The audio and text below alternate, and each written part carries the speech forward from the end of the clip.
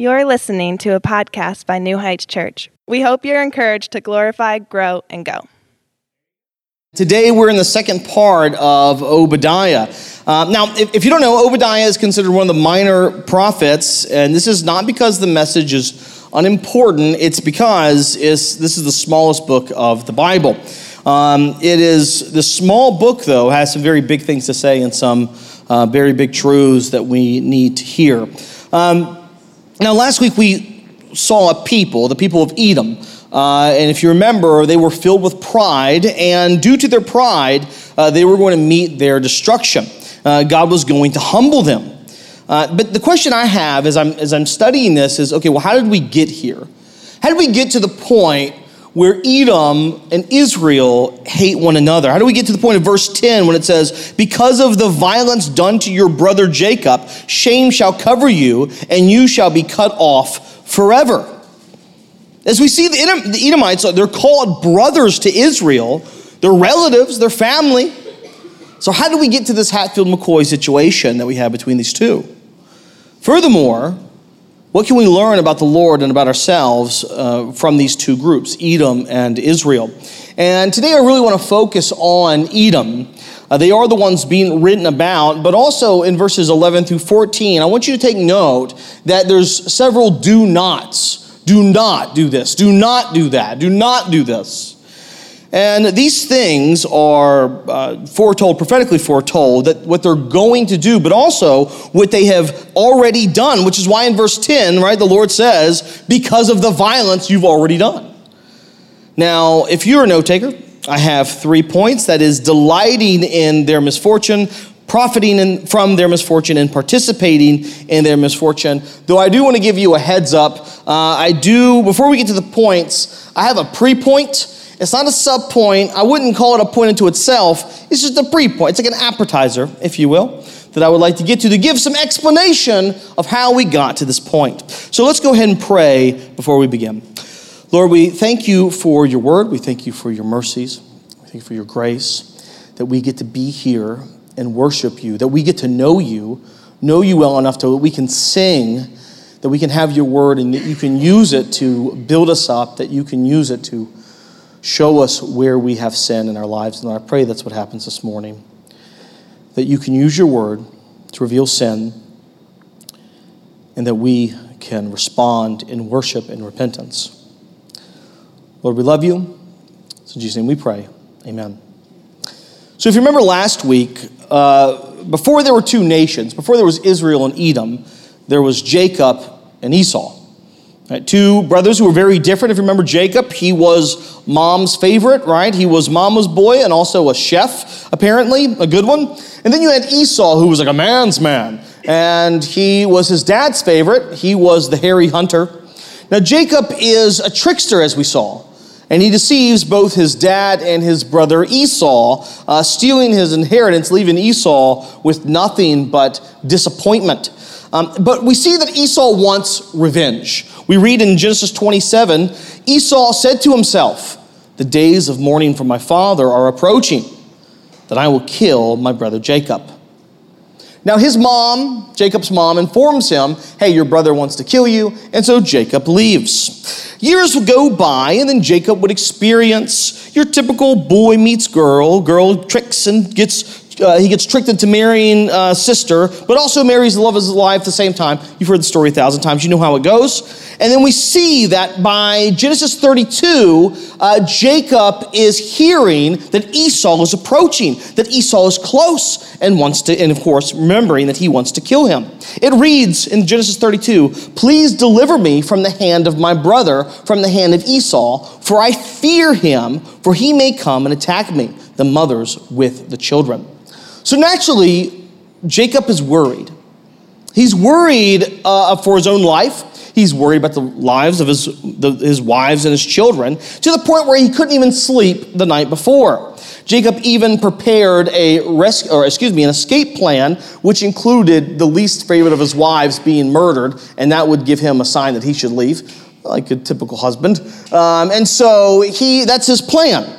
But on the day would come where Esau would arrive, and something very unexpected happened. It's in Genesis 33. It says, "But Esau ran to meet him and embraced him and fell on his neck and kissed him, and they wept.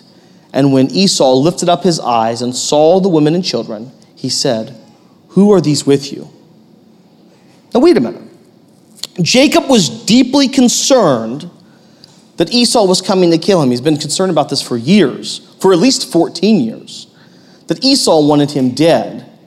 But when Esau finally meets Jacob, it's an incredibly wonderful meeting. He's kissing him, he's hugging him, in fact, there's tears of joy that they're back together. It's a wonderful response, right? There's no murdering or pillaging, or there's no stabbing of one another, right? They're really happy, or Esau rather is happy to see him. Esau even, it says he looks up and he sees the wives and the children, and he is excited to meet his family that he's never gotten to meet. So how did this seemingly reconciled story of brothers, how did this end up with their descendants warring with one another? The next time we see the Edomites would be years later when Moses is leading them out of Egypt through the desert and towards the land that God had promised them. We see this in Numbers 20. It says, "Moses sent messengers from Kadesh to the king of Edom. Thus says your brother Israel." This is Moses speaking. "You know all the hardships we have met, how our fathers went down to Egypt and how we lived in Egypt a long time, and the Egyptians dealt harshly with us and our fathers. And when we cried to the Lord, he heard our voice and sent an angel and brought us out of Egypt. And here we are in Kadesh, a city on the edge of your territory. Please let us pass through your land." It's a simple request. And notice Moses calls them brothers. He knows the relationship between the two. Moses is aware they're related, asking for permission, and it seems as if he's expecting a simple yes, like why wouldn't they? He even tries to say, "You know what we've been through. Do you mind?" Listen to the response in Numbers 20. It says, "But Edom said to him, 'You shall not pass through, lest I come out with a sword against you.'"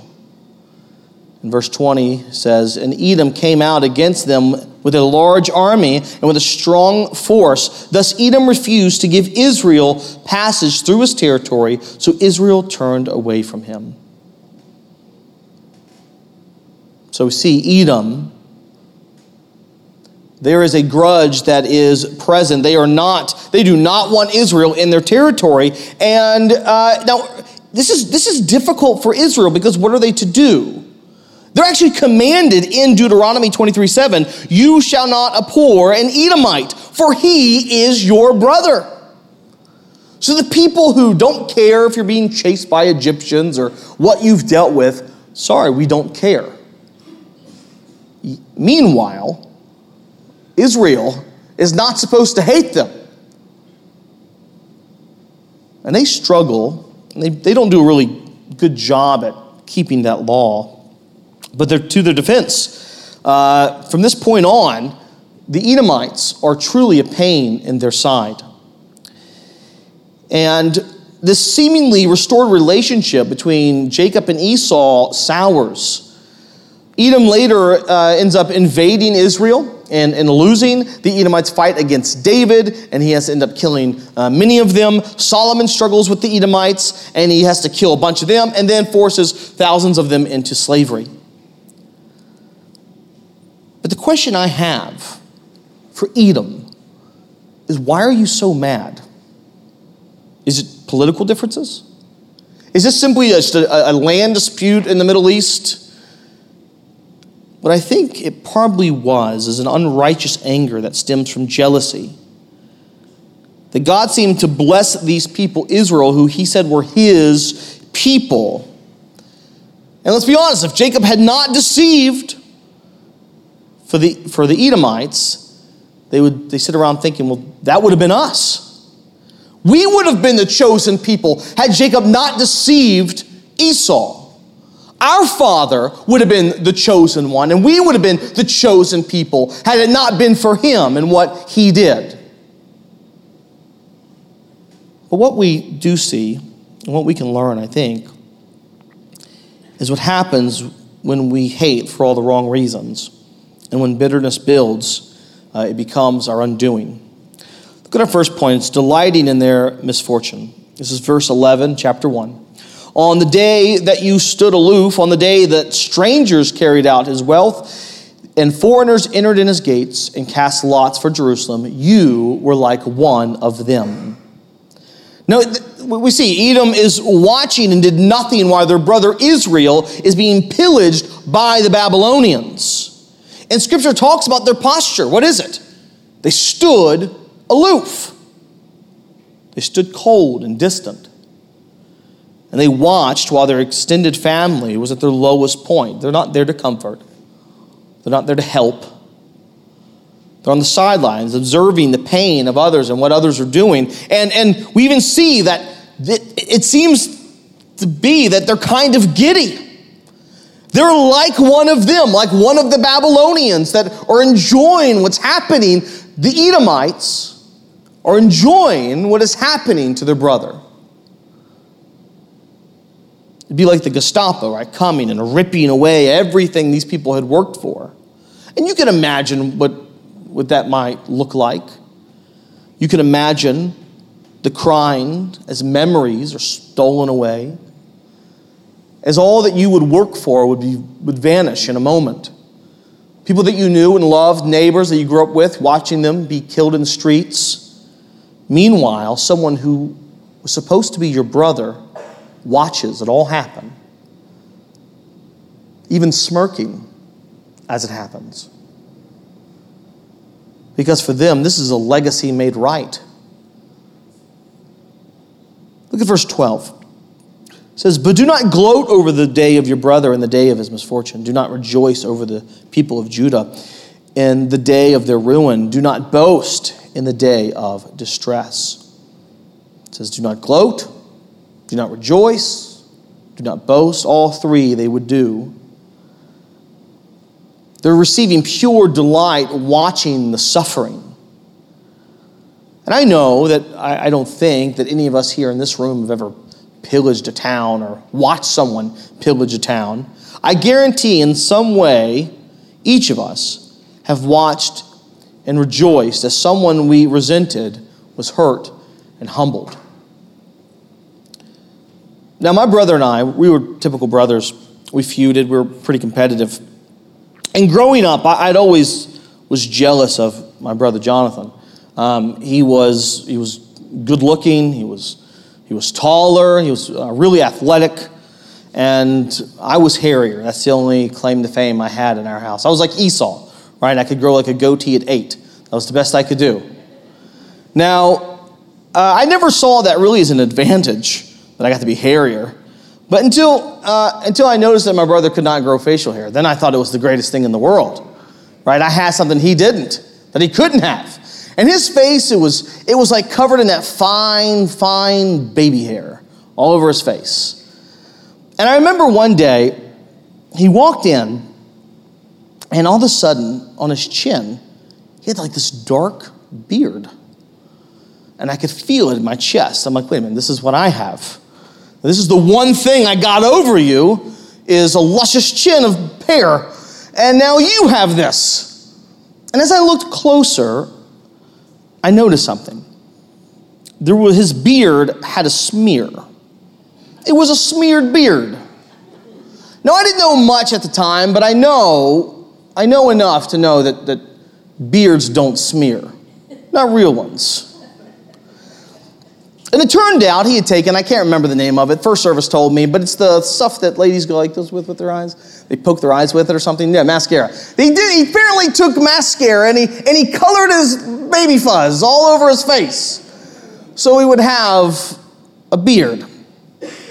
And he did what brothers do. He came in my room and he made fun of me about something and joked on me. And then he was going on a date. And he asked me, he looked at me and goes, how do I look? I just smiled. He said, you look amazing. Absolutely amazing. And he left, and I waved to him goodbye, and as I did, I was delighting in what would inevitably be his misfortune due to the smeared beard. Now, my jealousy caused me to want my brother to be humiliated, for him to fail on a date. I wanted him to get made fun of. And when you sit back and you go, man, that's horrible. And it is, but we do it all the time. Now listen, I want to make it clear, it's not always sinful to want to see failure. We should want to see heretics fail. We should want to see enemies of the gospel fail. And there can even be rejoicing when they do fail. There should be, in fact. But this is not what we're looking at here, right? Edom and Israel, Jacob and Esau, right? This is family. They're called brothers. This is more akin to our relationship with one another in the local body. This is more akin to each other being aloof as another one is in pain or not caring for at all for the hardship that one is facing. All of us are guilty of being aloof while our brother's in pain, cold and distant. Maybe someone in the past who annoyed you, bothered you, or someone who just got under your skin for whatever reason. And where you find yourself just aloof, watching them, enjoying all the hardships that they face. Someone you're supposed to love and care for. Look, as members of the body, as those who are called the bride of Christ, we don't have that option. We are supposed to care for one another and not be aloof. Right? Non-action, by the way, is not neutral. It's a form of hatred.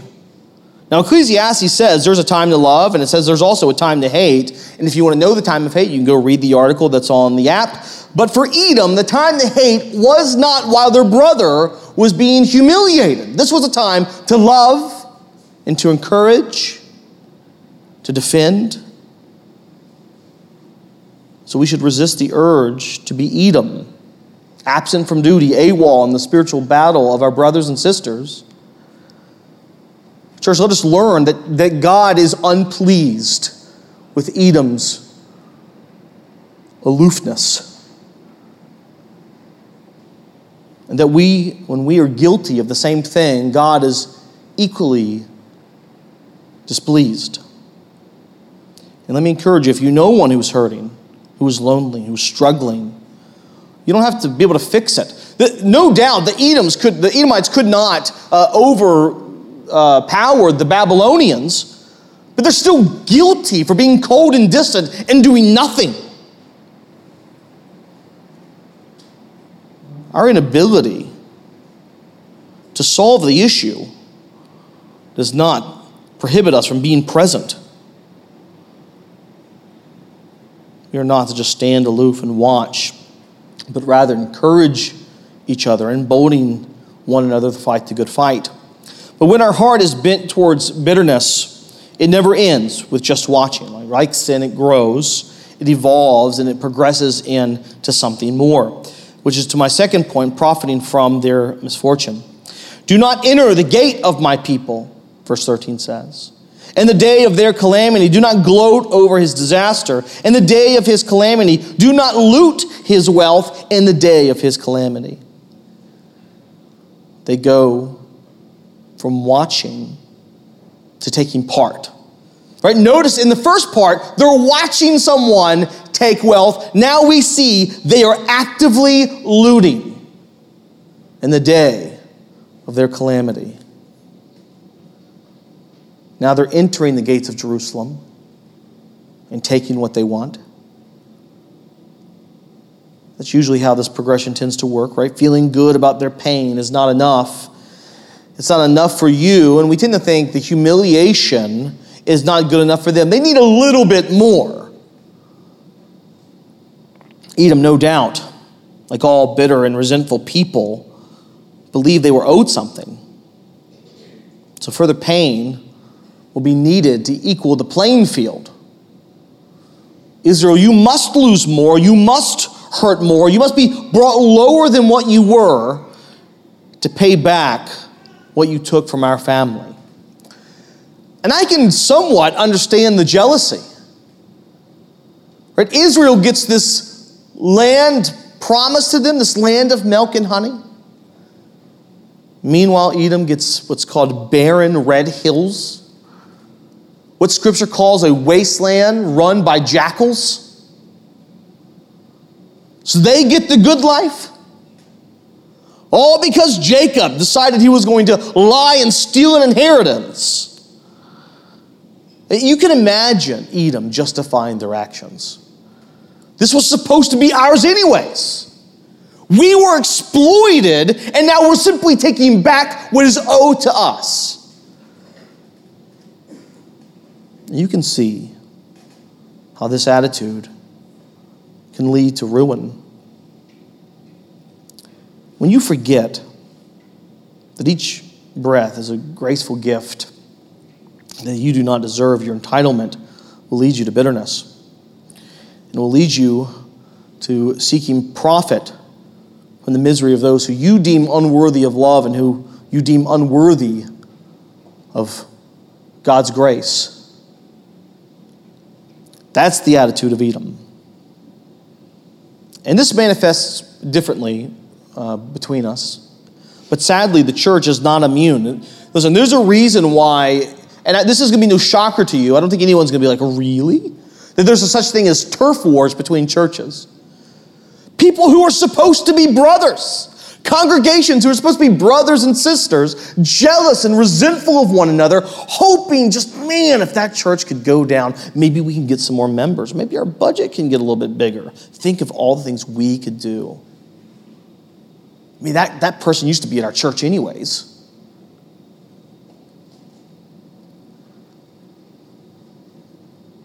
There's a reason. There's a reason why that exists. Sadly, churches see themselves more often in competition than brothers. I've seen people, and I've talked to some of you, who've been deeply jealous because someone's ministry seemingly is doing better than the thing you wanted to do. I had this outreach and no one got behind it. I wanted to do this and no one wants to do that. And this resentful against a mass of people, against another individual who was blessed in some capacity. And desiring for them to fail in some way. And I hope you can spot that and realize how dark and sinful and self-centered that is. How that's the way of Edom and not the way of the Lord. For most of us, the most common return we get when others fail is that sweet feeling of superiority, right? Usually that's how we profit from the hurt of others, right? It's that feeling of, I told you so. I told you so. Man, how sweet it is to be able to tell others, I told you so. Over and over and over again. Letting everyone know that you knew this was going to happen. That you said so. Now some feel better through being right. As I confess to you, in my childhood, for me, it was all about chin hairs. You got to work with what you got, right? Now, like most people, the looting I was hoping for, there wasn't material gain necessarily involved in the looting of my brother, that I did hope to profit in some way. In my twisted mind, right, I thought maybe his loss somehow would be my gain. I imagined, the chatting of strangers that heard about us. Did you hear about the Barry kids? Did you hear about that Jonathan Barry and his beard malfunction? Man, that Jeremy Barry, he has a luscious beard. Yes, he's an upstanding young man. But these things never occur. Thank you, by the way. This is... You never expect you never get what you really are expecting to get when you're going to profit from someone else's misery. In your mind, it looks very different than what it does in reality. What we hope to get never comes because it's not rooted in reality. It's rooted in some sort of perverse lie we've told ourselves that somehow we deserve more than our brother. And what we see in our hearts is the same what we see with Edom. Profiting is never enough, and it evolves. And we get to the point where we are participating in their misfortune. Look at verse 14. It says, "Do not stand at the crossroads to cut off his fugitives. Do not hand over his survivors in the day of distress." As the Babylonians are invading the city, some are fleeing. And Edom knows where they're going and they know what to do. And no longer is watching and looting enough. They need to be actively participating in their agony. They must not escape their grief. Not yet. These chosen people, they've had it good for long enough.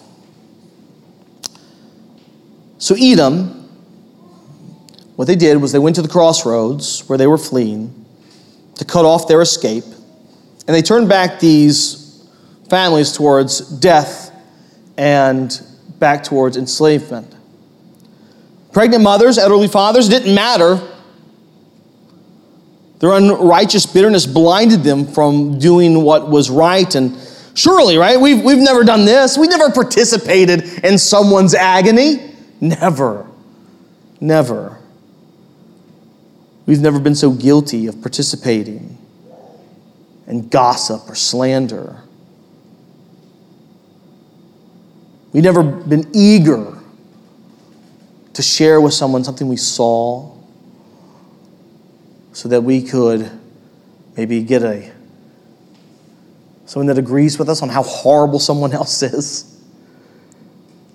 We've never actively tried to make someone look worse by retelling stories about smeared beards. Listen, the truth is, Christians, we have a bad record.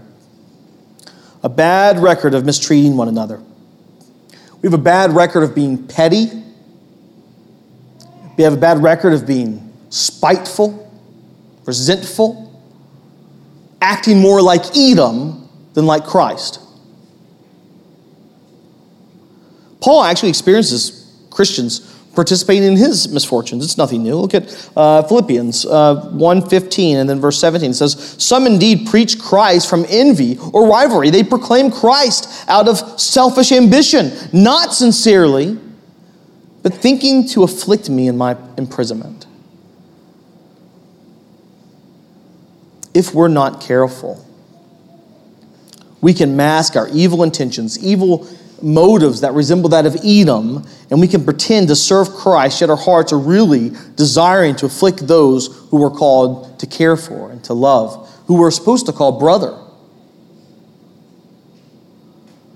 There's a reason why there's church hurt. Why church hurt is a real thing that we deal with a lot here as pastors. People coming from other churches that have been hurt by people that were supposed to care for them. There are many of you who've been hurt deeply by someone who was supposed to be a brother.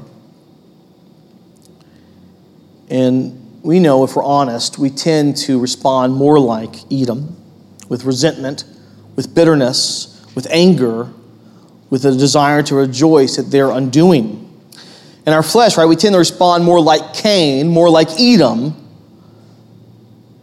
And we want those who have wronged us to come groveling back, begging for forgiveness. I mean, if you can imagine, if you struggle with resentment and bitterness, then you know how sweet it would be for that person who you just are angry at to come groveling back, begging for your forgiveness, so you could look over them and rain down on them conditions for your forgiveness. Because in the Edom's economy, confession and repentance is not enough, right? You must pay to right the wrongs. There must be some sort of penance, some sort of pain by you to make it okay, to make the past heal. And this is a sad reality within the church. Not just the church in general, but our own local body, no doubt. If this is you, struggling to forgive, and you find yourself enjoying, hoping to profit and even participate in the pain of others, I would ask that you would reflect on the gospel to give you some insight on how we should approach this. If we're not going to approach it like Edom, then how do we approach it? When we see Jesus being murdered, the world watched. There was rejoicing, there was gloating, boasting, mocking. People who he called brothers, fellow Jews, they all watched, cold and distant, rejoicing in what was happening. We see some profiting. They got that feeling of superiority to be able to see, I told you, he was just a man, nothing special. King of kings. And see him take himself off the cross. It was that feeling of being able to say, I told you so. And all their influence and power, all those things that were threatened by Christ, they got to hold on to it for now. Now, all of us have participated in the suffering of Christ because it was our sin that put him there. Now, I want you to think about that, about the gospel narrative when we approach on how to forgive and seek reconciliation before we embrace bitterness and resentment of Edom, that we can think of Christ. The gospel, which has two major characters, humanity and Jesus. And in this narrative, think about it, who wronged who? Who betrayed who? It was us. It was man. But who pursued who? Who chased down death to save those who were his enemies, to now make them his friends? Did he ask that first, before he forgives you, you have to come grovel at his feet? Not at all. Rather, he shows grace upon grace upon grace while you were still in your sin.